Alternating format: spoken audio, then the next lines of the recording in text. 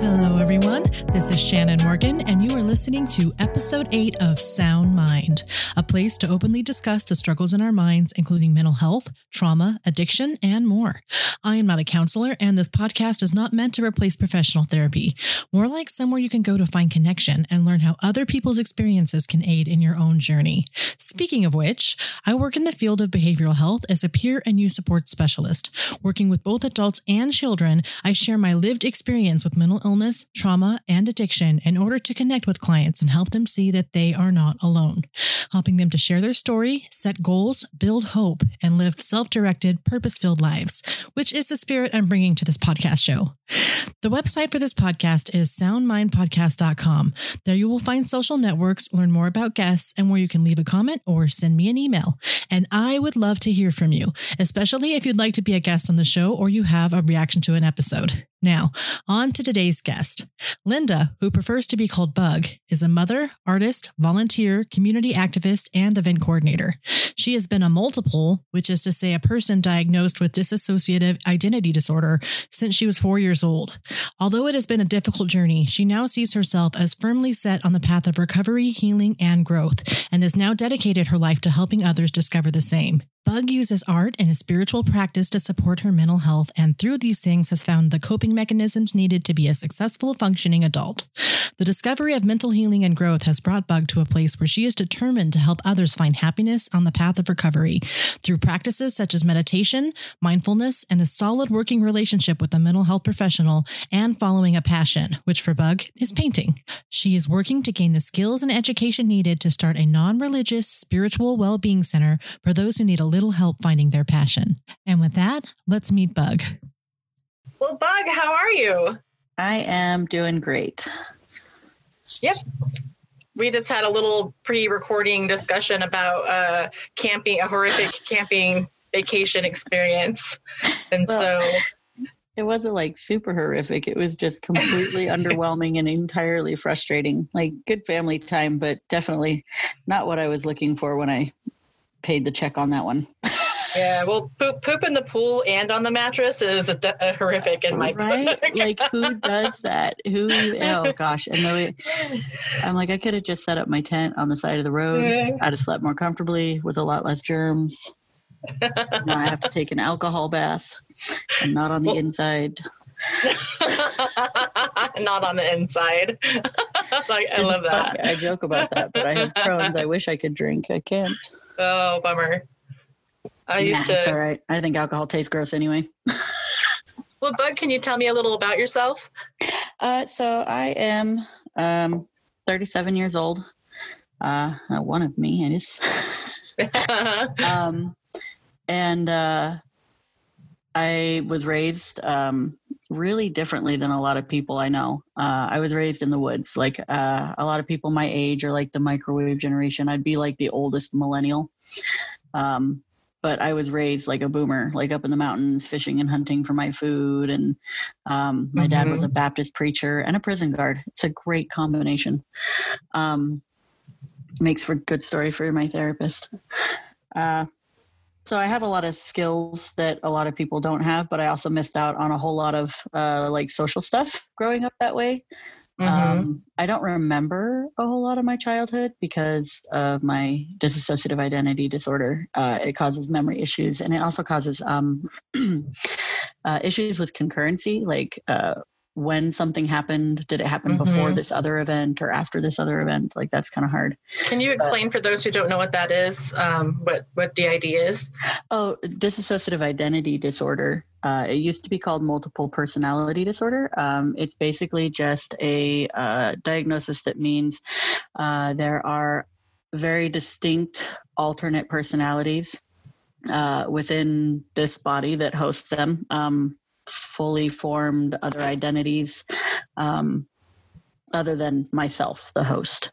And they all serve a function and a purpose. And typically, dissociative identity disorder is associated with PTSD, traumatic childhood events, usually prolonged traumatic childhood events. It can be something as simple as a child who's diagnosed with cancer, who goes to the hospital and is constantly put through trauma and pain and sickness, and it can cause a split there.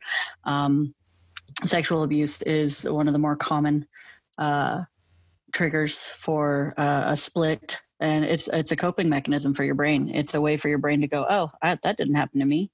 So you don't have to kind of face it. Mm-hmm. And once your brain learns to cope like that, when you come across things in your life that are large stressors, it can do it again and again and again and again. Some people split into a whole bunch when they have trauma moments, and some people just will have like a split and then later down the line another split and another. And it's kind of rare to find a multiple that only has like two. So yeah, it's interesting to say the least. And you didn't get the diagnosis until 4 years ago, is that right? Yeah, my early 30s. So I initially split when I was 4 years old. And it was, so me, the host, the person that they say the trauma happened to, and Zoe, she was like the initial split. And Zoe is always 4, doesn't change, doesn't slide. She is 4. She'll have a birthday because she insists on having a birthday because she's 4. And we ask her how old she's going to be. It's 4. So we don't even argue with that anymore. But oh gosh, I lost my whole train of thought there. That happens a lot in my brain too, especially when I'm talking about this, because then everybody inside that I have a connection to wants to chime in. Yeah. So I get a little distracted if I don't like really focus. So I'm the same way. I don't have the same reasons, but my brain just ant trails. I have to follow the ant trails back to what I was trying to say. Yeah. You're like, oh yeah, that's what we were at. But yeah, so then when I started getting, so I don't remember almost any of my childhood, like almost none. Like I remember some things pretty clearly when I was like 3. And then I don't start having memories again until like 11 or 12. And what happened was, and it's funny because when I got diagnosed, I told my family about this and they're like, Zoe is the name of the altar? Because that's what you used to name all of your dolls when you were a kid. None of us were allowed to use that name. I was like, oh, okay, that's weird. But when the age difference got too much for her to maintain a safe facade, saying this is a 12-year-old child who's supposed to be doing 12-year-old things and she's refusing to like grow up, it created this very distinct, and I started to reemerge and she regressed. And I don't remember any of that. I just, as I grew up, figured that people forget their childhood the older they get. But for me, I couldn't remember anything when I was in the 6th grade of kindergarten, you know? But I thought that was normal. And so going through my adolescent years, really, really strict father, bouncing from church to church to church to church. My dad would always like get into a fight or disagreement and the church would split and God was calling us somewhere else. So we'd have to sell all of our things and do it happily because God wants us to get rid of all of our things so that my dad can go and be a part of this other church that God is calling him to go be a part of. And then we would get up and move and, so all of this insecurity with the strict dad and the religious, and I do call it absolutely religious abuse. So I grew up with all of that. And then when I was married in early 20s, I got married at like 19 because I got pregnant at 19 and my parents religious like pushed the whole shotgun wedding thing. And I stayed married for 17 years to this guy. And I kind of realized that he was pretty much the same abuse as my dad and didn't even realize that he was too young to know that he was being abusive. And I was too young and subjugated because my parents never talked about like college or what my goals and passions were. It was always, you're to grow up and marry a man of God so that you can serve him so that he can serve God. So I was just taught that my only value is in making a happy husband. And so when my husband started telling me that he wanted to see other people and bring them into our marriage and have a relationship with them, I did so because it was my duty as a wife to make him happy. But I didn't realize what I was doing to myself. And Zoe came back. At first, it was like a game that he thought I was playing, like a stress relief where I'm just like coloring on the floor and pretending to be a little kid. And I let him think that because I had no idea what was going on. My brain would just shut off. I was just gone. And then I would open my eyes and it would be hours or days later. And in a completely different spot. It's like the closest thing I could imagine time travel would be. Yeah. And it was terrifying. It was really terrifying. And I kept it to myself for about a year. And he thought that I was playing a game. And I let him because I was like, oh my God, I'm a nut. I'm a loon. I'm not safe for my kids. They're going to take my children away. And I'm just going to shut up about this because they're going to throw me in a cell and lose the key. Oh man, that must have been so scary. Yeah. Oh my goodness. You have no idea. And so one day, about a year after this started happening again, I got into a fight with him, my ex, and Zoe came out in the middle of it. And apparently, like, so she looked at him like a father figure. Like her construct, the design of Zoe is to be so cute, so adorable, so innocent and precious and just pure essence of joy and innocence, like that nobody could do her harm. Like everybody just falls in love with her and wants to protect her. That's her construct. That was her purpose. Mm-hmm. And he ripped her apart thinking it was me playing a game. And she left and I came back, and that's when I felt this hole inside myself and I panicked and I didn't know what was going on. Sorry, this was really hard. No. And I finally told him that I wasn't playing and that I don't know what's going on, because he was really mad at me because he thought I decided to play a game in the middle of a really important fight. Like that's a thing, but yeah. And I finally told him.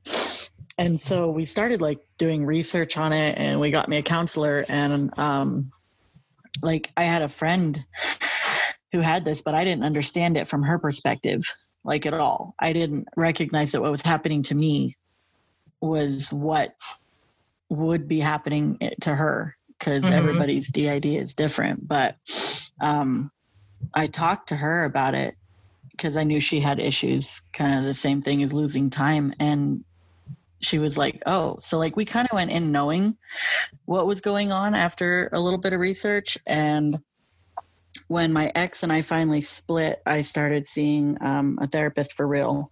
And she diagnosed me with dissociative identity disorder and acute anxiety and clinical depression. So yeah, lots of little labels and tags and stuff to throw on there. And yeah, so it was about 4 years ago that I got the official diagnosis. And it was kind of funny because the first therapist I saw like really upset me. And I think it was just because she was new. I didn't have insurance and I knew I needed help, but I couldn't afford to do anything for myself. And so I called a couple places to see if they had like low income programs or something. Yeah. And students. Yeah. And so they had this one gal who it was like $10 a session because she had to get her hours in. And she immediately started talking to me about integration. And I lost my shit. Yeah, that's like, a huge move. Yeah, the word terrified me. I was like, are you stupid? Like, no, this is here for a reason. I don't want to remember. I don't want to have this 4-year-old in my head consciously all the time. Because like with Zoe, I'm not co-conscious. So she sometimes knows what's going on with me when she's not out. But yeah. I never know what's going on when she's out. Like I don't have access. Like we don't communicate on the inside. But there's another one, Sheena, that showed up like just a couple years ago. And she is co-conscious with me. That was a whole fun thing, having the voices in the head for the first time. I was going to ask if you have conversations with each other or or you plan for your life together? Sometimes, yeah. So Sheena is, she's like the new gatekeeper. Like Zoe's still there. She's like, when you first are diagnosed with DID, it's kind of funny because everybody kind of has the same story. Like, you know, when you're on the inside, it's just black. It's nothing. It's just, you're there. You know, there's really nothing. But then and the first therapist I saw, she told me one thing. She was like, you need to honor the parts. And I didn't understand what that meant until I started like actually doing things that they needed. Like Sheena is, oh God, this is almost embarrassing because not all parts are human. And Sheena is, so when she's on the inside, she's mostly a mountain lion, but then like when she's talking to me, she's like this cat. Egyptian lore. Do you know the goddess Bastet? Yeah. Very similar. Just feline. And the crazy thing is that when I access her, not only do I not need my glasses, but I cannot see with them on. So like, oh wow, physiological. So your physiological body. Well, yeah, that's what that means. When we first found out about it with Zoe, like my ex was a real book smart kind of guy. Common sense that God gave a pickle, but book smart. And so we started doing like little experiments. Like we would take my blood pressure, temperature, respirations, heart rate, all of that. And then we would trigger Zoe and do it again. And Zoe is left-handed. I'm right-handed. And Zoe, her heart rate, her respirations, her blood pressure, her pulse, it's all different, like within minutes. Wow. Yeah. So it's kind of crazy. But it makes sense. I mean, it's a different person. So it would have. So yeah, like it's really hard because sometimes one of the biggest problems with DID is imposter syndrome. Like, am I making this up? Well, yeah, it's just all in my head. Yes, it is. Yeah. like, what do you do with that? Like, and so the therapist who diagnosed me, I'm like, so this is DID. Like, this is what I have. Like, when she finally, like, when she was like, okay, I've done enough research. We'd have enough sessions. I'm comfortable with this.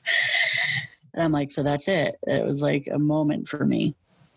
And she was like, so whether it's DID and whether this is real or not, whether I believe it's real or not, because I asked her, because there's a big split in the mental health community as to whether dissociative identity is even real. A lot of people just think it's fake, you know, that you're just pretending. And I'm like, well, I mean, kind of, it's all in your head. But the fact that we create our own reality, I mean, every single thing that you see in this world came from somebody's head. Yeah, but I think the difference is you didn't choose it. You didn't decide to create a personality. So it's not manipulation is the difference. Like this is something that authentically, organically came out of you because of a trauma response. Yeah. Versus you going, I'm going to make this up so that I can get something out of somebody, or so they'll take pity on me, or so whatever. Right. I'm like, who in the world would want that? This is insane. Like sometimes I'm just trying to have a normal conversation with a person, and the chattering that's going on inside my head is just nonstop. And then all of a sudden I'll just holler, would you please be quiet? At this person I'm trying to have a conversation with, and I'm like, oh my God, sorry. And I call that my inside out conversation. Sometimes they just come out when I don't want them to. Are most people supportive of you, or your friends and people that you meet? Do they understand it? Yeah, it took me a little while, because it was like a year and a half of keeping it like secret. Like I didn't want anybody to know, because I was still like terrified that they were going to take my kids. And the more I talked to my therapist, the more I was like, okay, so I'm not just some pariah now. I'm like, I figured everybody would look at me like I'm completely incapable. Like I was filing for disability because of my Crohn's was completely out of control. And they asked me if there was anything else that they might use to gain me my disability status. And I was like, nope, not at all. Yeah. I was just scared. But then I was like, you know what? This is who I am. And if I don't be honest with people, I mean, and I'm not like, oh, you have to tell every little thing that pops in your head. But if you don't let people know who you really are, then they cannot really love you, because they're loving what they believe you are, what you've allowed them to see, not what you really are. And so I figure if the people find out about this and then don't want to have anything to do with me because of it, then they're kind of doing me a favor. Yeah, I went through the same thing with bipolar disorder. It's not the same, obviously, illness, but the stigma that comes with having a severe mental illness and talking about it, letting people know you have it, they automatically assume that you're rage monster, or you're a drama queen, or, you know, et cetera, et cetera. And so I feel like every time I tell someone I'm bipolar, I then have to spend all this time proving that I'm actually lovable despite of it. Oh my God, right? Like, oh, it used to make me so angry. Like, I have little tics that indicate a trigger, like a transition is what I call it. I don't even know most of the words for this stuff. I just kind of say it what my experience is. I try not to do too much reading and research on it, because I'm like, I don't want to like self-propagate this. Yeah, that makes sense. So like I'd be sitting in the car, and like before Zoe'd come out, she like, I just, you know, just like, I'm bored, just kind of rattle my lips, you know? And I didn't even notice that I would do it, but then I would catch everybody in my family just staring at me and like kind of smiling, because they all know like Zoe's just adorable. They all love her. She's just part of the family. Like, she's just like, whatever the kids, I'm too much on them, they're like, Mom, can Zoe come out? Yeah. But I'm like, I look at him like, guys, I'm not a circus freak. Like, I'm not some sideshow for you to stare at. This is not a party trick. This isn't fun. This is scary. It hurts. It's uncomfortable. I don't like it. Like, so can we please stop treating me like I'm some sort of freak? Like, it's not cool. And that's like the biggest thing. Like, I don't mind answering questions about it, but the biggest question I get is like, well, have I been around her? And I'm like, dude, she's 4, you'd know. Yeah. I'm like, it's not like just me. It's like, I have pictures of myself when I was younger.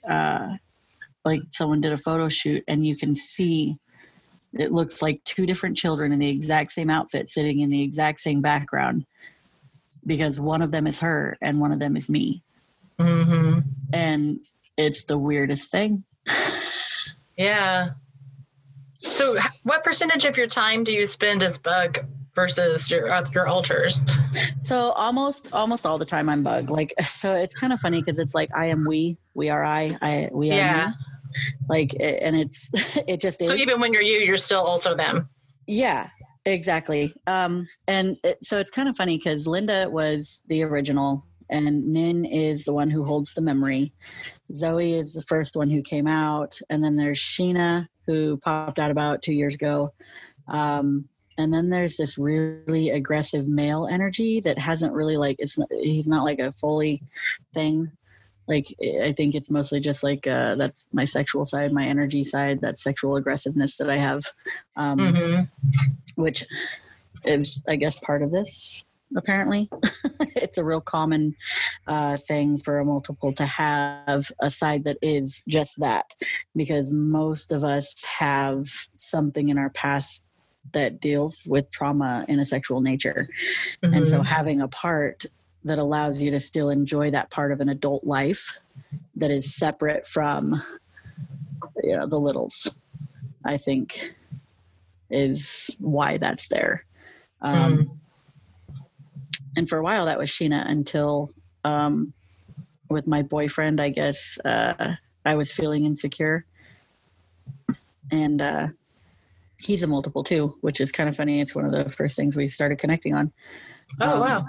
Yeah, it's really interesting, because the alter in him triggered Sheena to like fully, one of his alters triggered her to like fully like it was a very weird thing. And then all of a sudden I've got her voice in my head going, what's this? What's that? What's this? Oh my goodness. Where am I at? What's this? What's going on? What's this?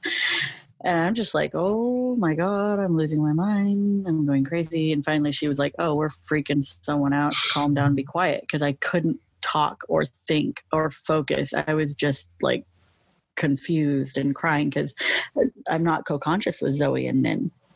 Mm-hmm. When Sheena came out, and now there's a voice in my head. Oh wow. So yeah, and I think that I was feeling insecure in this new relationship, and Zoe wasn't a safe transition anymore because she didn't offer that same protection that she did when I had a partner who would like babysit her when she was out. Like she came out a few times after I split from my ex, tried to teach herself how to ride a bike and bunged up my knee really bad. And then I guess she was after snacks or something because she just, whenever Zoe's around, she just wants snacks. She just wants to eat. And she left and I transitioned back in like mid-fall down my stairs. So, yeah.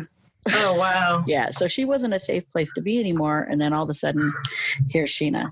Because Sheena is powerful and aggressive and intelligent and funny and just this big, huge presence. Like the first time my 17-year-old daughter met her, I was just sitting on the couch in the living room and she looks over at me and does this double take and goes, oof, your energy is huge. Who are you? Wow. Yeah. So, and she goes, what? Hi. She calls my kids the Cubs. Oh. She doesn't really see them as like her kids. Like they're she knows that she has a job in the system. She knows she's here to protect. Like with her life, they would be protected, but they're not her Cubs. They're mine. Mm-hmm. And nobody gets a name. I'm the girl. The boyfriend is the boy. And the kids are the Cubs. Wow, that's interesting. Yeah.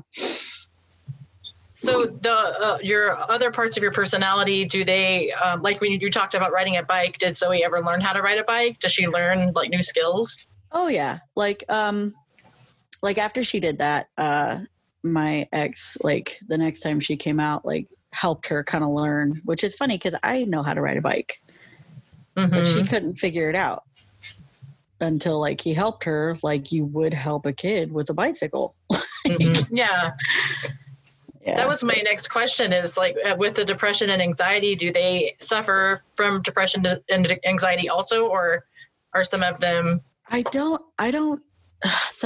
know. Like, so Zoe, I'll feel her. Like I'll feel her emotions. That's like the only communication I kind of get from her. And unless she's feeling like neglected and alone and sad, like she's just this happy, bubbly, bouncy, cute. Like she has never come out and been introduced to anybody that did not immediately fall in love with her.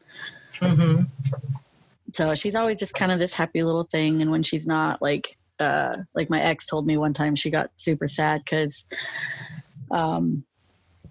he was doing Thanksgiving and like the wishbone was left out and she came out and found it. And he was like, oh, you get to make a wish and whatever you wish will come true. And so he like did the wishbone with her and, made sure she got the bigger part and let her have a wish. And apparently she got like all excited. Like she was so excited. And he was like, what'd you wish for? What are you so excited about? And she told him that she wished for her own body. Oh. And he had to explain to her that would never happen. And apparently, so when I came back and I was just like soaked in tears and like that dry heave to crying. Yeah. And apparently, yeah, it really upset her. But other than that, because she is about as asexual as it comes, and she hates what she calls the big girl parts. Mm-hmm. And she was only like she was really upset by the big, like she hates them. Like she doesn't like any of my clothes that are too low cut. Nothing like that. She didn't like any of it.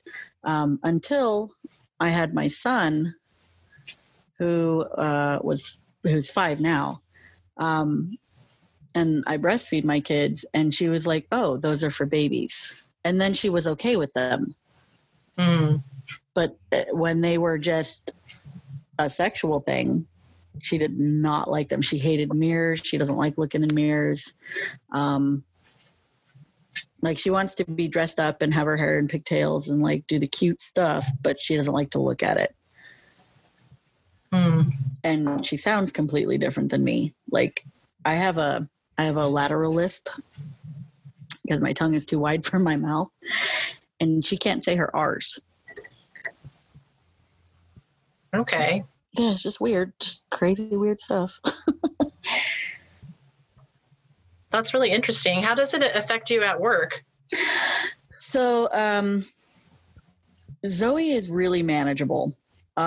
Because her construct, like I am very lucky in terms of how this affects my outside life, I guess. Like I guess I'd be considered what you would call passable as a normie or a muggle, I guess. Yeah. Because Zoe's construct is to be very well behaved so that she's never in trouble and everybody's happy with her. And so we just set rules, like you cannot come out in adult situations. You're not allowed to come out while the big girl is working. You're not allowed to come out while the big girl is driving. And so far we haven't had an issue. She came out once while I was in a college class, but it was for like 5 seconds and then she was gone. And the only reason I know that is because I didn't miss much. But yeah, other than that, she's pretty okay. Sheena helps a lot. Like if I'm having a really, really super rough emotional day, like she doesn't like to, but she'll take over at my job if she has to. She gets really upset because I have this client. I don't work there anymore, but he was a very large, almost 500-pound man in a wheelchair, blind. And part of my job was cleaning up after him. And so when I would have rough days and she would have to take over, she was not happy with me about it. You're a home health care provider. Yeah. Well, not anymore. I got fired last week. Previously. Oh, bummer. Yeah, he has mental issues himself, and he in his mind, I walked into his house screaming and yelling at his girlfriend and her daughter and kicked them and their kitten and goldfish out of his house and made his girlfriend break up with him. When in reality, I came in and discussed with him the fact that having a kitten in the house will get him kicked out of his apartment because he's not allowed to have it there. And his apartments are already trying to get him kicked out because he keeps breaking all of the rules. Yeah. And yeah, like that's what actually happened. But yeah, it got me fired because in his mind, it happened the way that he says. Yeah. So what are you going to do now? It's kind of funny because the universe has been pushing me in this direction. And it's funny how my DID connected this together, because when you have dissociative identity disorder and you start to own it and you start to accept yourself and you start to accept all of your parts, for what they are and what their purpose is and how they've served you, to protect your mind. Like they really have. Like I am here because my brain was able to do this for me. And I'm able to manifest these very real places within my mind. Like when Sheen is out, I have my own place on the inside that I set up for myself, that it's its own little world. We all have our own little world in there, and then we can all come together when we need to. But if I can do that, then I know manifestation is real. Like I don't have to wonder. Like I see the reality of it in my own life and in my own brain. And so it allowed me to go, okay, so there's something to creating this reality. And I started kind of playing with manifesting things. And it took 2 years, but I convinced my landlord to let me rent the apartment next door to me and knock a wall out between it and rent both units. And not only did he come to me himself about it, I didn't go to him about it, but he came to me with that offer and then did all the work himself. Oh, wow. So I created that. And so I'm like, okay, so let's work on this. Let's grow this. And I've always been excessively empathetic and excessively intuitive. Like I just know things that are going to happen sometimes. And I don't have any reason or claim to be like, oh yeah, I'm super special and I have super abilities. And no, I just am open to certain vibrational energies, and energy is everything around us. And if we can use the vibrations that we put out into the universe through our positive thinking and our focusing on the things that we want to achieve, then we can make that happen. Like we can affect those vibrations around us. Because everything is energy. And so moving when you talk about manifesting, you're talking about sitting down and like making an intention of something that you want and meditating, or what are you talking about? Yeah. So when you manifest something, like the way that I've come at it is just like in this lighthearted, funny way. Like, wouldn't it be funny if? Wouldn't it be awesome if? Wouldn't it be hilarious if? And you just imagine yourself in that situation, in that moment. Feel the feels that you would be feeling. Imagine how happy you'd be. Like, think about them handing you a lottery ticket and it is the winning ticket and you know you're getting that money. Like that feel, like you can imagine yourself in that, and you just put that vibration out. It starts to change the vibrations around you. And even if you don't gain that thing that you intended, maybe the path was just to get as far into that thing so that you could then divert to the real thing. Mm-hmm. Like you have to pick up certain skills or certain things that you need to figure out, and life gives you lessons that you will repeat until you learn them. Mm-hmm. And that's just natural. That's not some supernatural, weird, woo-woo spiritual thing. It is just the nature of life. And so when you have figured out that you can create, and it sounds so cliche, but you can create your own happiness. You can decide to be happy. You can decide that no matter what else happens, even though you have an abusive father in your past and an abusive ex, and you have all of these mental health issues, that you can go, you know what, in this moment, I'm sitting here drinking a really great cup of coffee. I'm cozy. My house is mostly clean and my kids are healthy. I can be happy. I can choose to be happy about that and work on the other stuff. Yeah. It really is a choice. And so I want to share that with people. I want to take people on that walk, because there is no path to mental health. There is no road to mental health. There is a road of recovery, a journey of growth, a journey of doing mentally healthy things. But trying to reach this end goal, there isn't this one point for every person that you all have to get to in order to achieve happiness, enlightenment, stability, mental health. Everybody's path is going to be different. Everybody's path is going to look different. And it is always a path. It's never an end point. So the more you move down this path, the more you can gain. And the path can change directions at any time, because happiness isn't one specific point. You carry that with you. And the path is going to have bumps in it. And as long as you have your happiness with you, you'll get over those bumps just fine.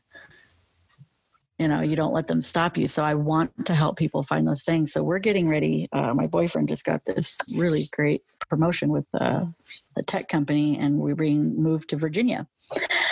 And so the universe has been pulling things out of my hands that I don't need, like my job, because I was just clinging to it. Because after my last relationship, I was like, I will never be dependent on a man again. Yeah. Ever. And, so I told him, I was like, so what do you need from me if I'm going to quit my job, uproot my family, and move across this entire country, like literally from the furthest airport that you can get from each other? That's what I'm doing. I need to know from you what will make me equally entitled to everything you earn. And instead of telling me, clean house, do the dishes, do my laundry, make me meals, blah, blah, blah, like he could have, he says, I want you to start taking classes so that if something happens to me, you're taken care of. So I'm talking to my therapist, and she's telling me that I give really good advice. Like, my therapist is telling me this. My friends are all coming to me for tarot readings, and just I need to vent. And oh wow, that's a really good way to look at this. Like, I'm always that open door. My forte, the thing that I am best at in this world, is creating a safe place for people, a place where a person can be exactly who they are without fear of judgment. So I have this home that's got this amazing energy, and people are always coming to me because I'm willing to help. And I just allow myself to be a channel for the things that I believe are out there. And so I'm like, why not live this passion? Why not let this passion fuel my life? Because I don't want to go take some menial job that will pay the bills, but it doesn't feed my passion or help the world like I know I can. Yeah. And so I'm going to go to Virginia, and I'm going to start a non-religious spiritual well-being center where people can come and have a tarot reading and some tea, or a fire cup massage, or let's just do some painting, or let's cuddle with a cat and talk about your problems. You know, like, let's line your chakras. Let's do Reiki healing. I'm actually taking a Reiki class at the end of this month because I think that's going to be part of my services offered. Because Awesome. I fully believe in energy healing. Like, people in the medical field are finding now, because I was a CNA and worked in the nursing homes, I still get like the medical journal subscriptions and stuff like that. And they are now teaching energy work in nursing. They are scientifically proving that the body does not stop at the skin and continues out past us to an electro field that can be manipulated and worked with. And that's what Reiki is. Yeah, that makes a lot of sense. I've always said supernatural things and, quote unquote magic is just science we don't understand yet. Mm-hmm. And so the fact that they're now starting to use this in the medical field in a scientific setting that has been backed by research and study and peer reviewed, which, I mean, peer reviewed is good, but you got to pay for that stuff. I think that there's definitely, something to it where I can go, hey, this is something that I already know how to do. So why not add a few little alphabets behind my name and start doing this? Well, that's a great plan. I like it. You have a very calming presence, so I can see you being very good at that. Thank you. That to me is one of the biggest compliments a person can pay. When someone walks into my home and says, wow, I'm so comfortable here. Like, that's awesome. Like, if you can have somebody that isn't really like, oh, your best friend or family walk into your home and fall asleep on your couch, they feel safe. And I do that all the time. If you just need to come here, decompress and take a nap, and I just go putter around my house, cleaning up and doing whatever I do so you can rest, I'll do it. Like, I have friends who are trans who don't get to be trans out in the world. So they come to my home and dressed out and decked out, being exactly who they are. That's just awesome. For the sake of doing that. And that is where my heart's passion is, to allow people to be who they are exactly, free of judgment. Well, and I like too what you're talking about, choosing happiness, because it sounds silly, outwardly. If you're just listening, you're like, oh, I choose to be happy, like, But it's so cliche, but it's true.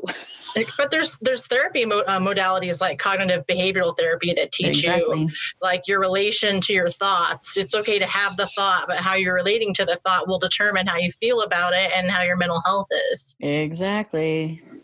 So there's a lot to this on different planes, intellectual and spiritual. It's something that's really interesting to think about. And I certainly don't pretend to understand it all or have all the answers, but I really do like talking to people who are in this space about their experience and their intentions, because it helps, enrich my own.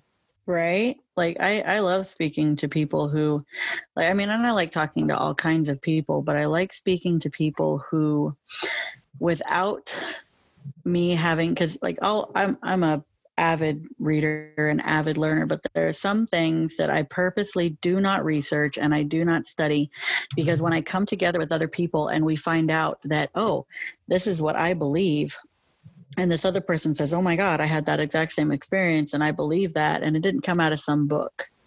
It was, these are two separate events at separate times with separate people having the same experience. To me, that's proof.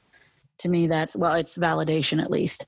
And so I don't research things that are considered supernatural. I don't do a whole lot of reading on magical things, I guess you would say. Because I mean, and I call myself a witch, because if you look at the history of the word witch, it's just one who can manipulate the energies around them. And I'm capable of that. Like, I can create environments where people can feel either comfortable, or I can create an environment around me that is unwelcoming to push people that are undesirable away. Like, and it's just a matter of breathing.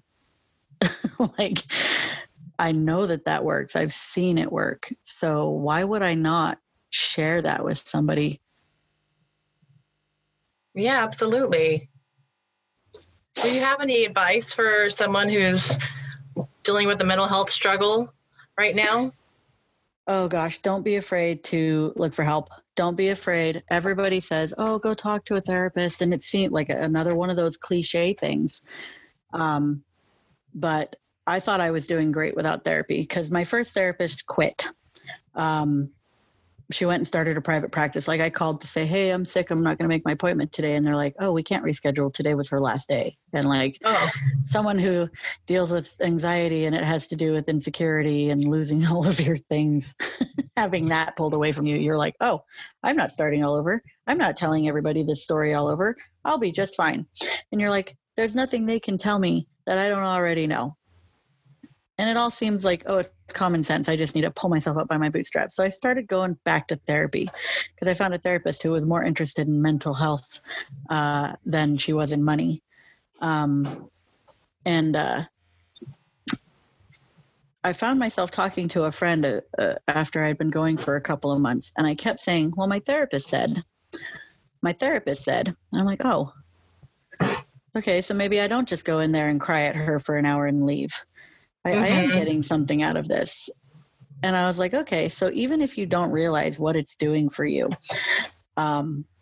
having a therapist for when either just as maintenance or as like, I don't need you all the time, but I'm struggling right now. That person who is outside of your life, like, it's cool to talk to your friends, it's cool to talk to your family. But having that person who is outside of your life, who can absolutely have that unbiased, outside, detached observation of your situation is invaluable. And if you can't afford it, there's programs out there. Like I said, I found a therapist who literally was like, what can you afford? And I told her, and she said, okay, $5 less than that. Wow. Yeah, she's amazing. I love her. Like, I'm going to Virginia and we're still going to do telehealth because I'm not losing her. But yeah, I mean, and it's good to do research and study, but never stop reaching out. Like, no matter how many times you reached out to look for help, somebody is going to have something that's useful to you in some way if you just listen. Absolutely. Well, is there anything else you have to offer before we wrap things up? Art. Oh, yes, art. That's Absolutely. I'm an artist as well. Above all else, this is the thing that started me on my path to like actually finding peace, because I had no peace. I was in a constant state of trauma and I didn't know how to get out of it. Everything was bad. You become addicted to that bad feeling. And then somebody gave me a paint by numbers set. And my mind melted away into it. I got close to the canvas and I disappeared for hours, which is easy to do when you have disassociation. Yeah.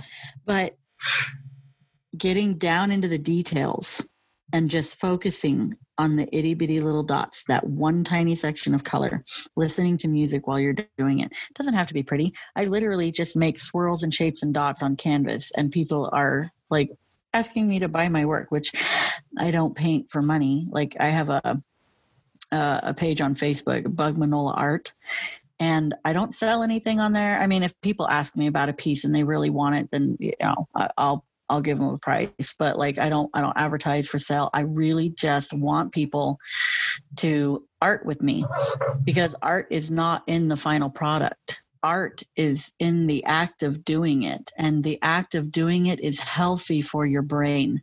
It is good for you. So pick up a pencil and scribble, pick up some watercolors and splash, go outside and draw a chalk sunshine on your driveway, whatever it is. Create something, because that's where I started finding my healing, and that's what I want to share with people. And that's why my Spiritual Wellbeing Center will also have a very large art section. Well, that's really exciting, Bug. Thank you so much for talking with me today. I really enjoyed it. I did too. I had a lot of fun. I look forward to seeing where else this goes. Absolutely. Well, you have yourself a good day. You too. Bye. Bye.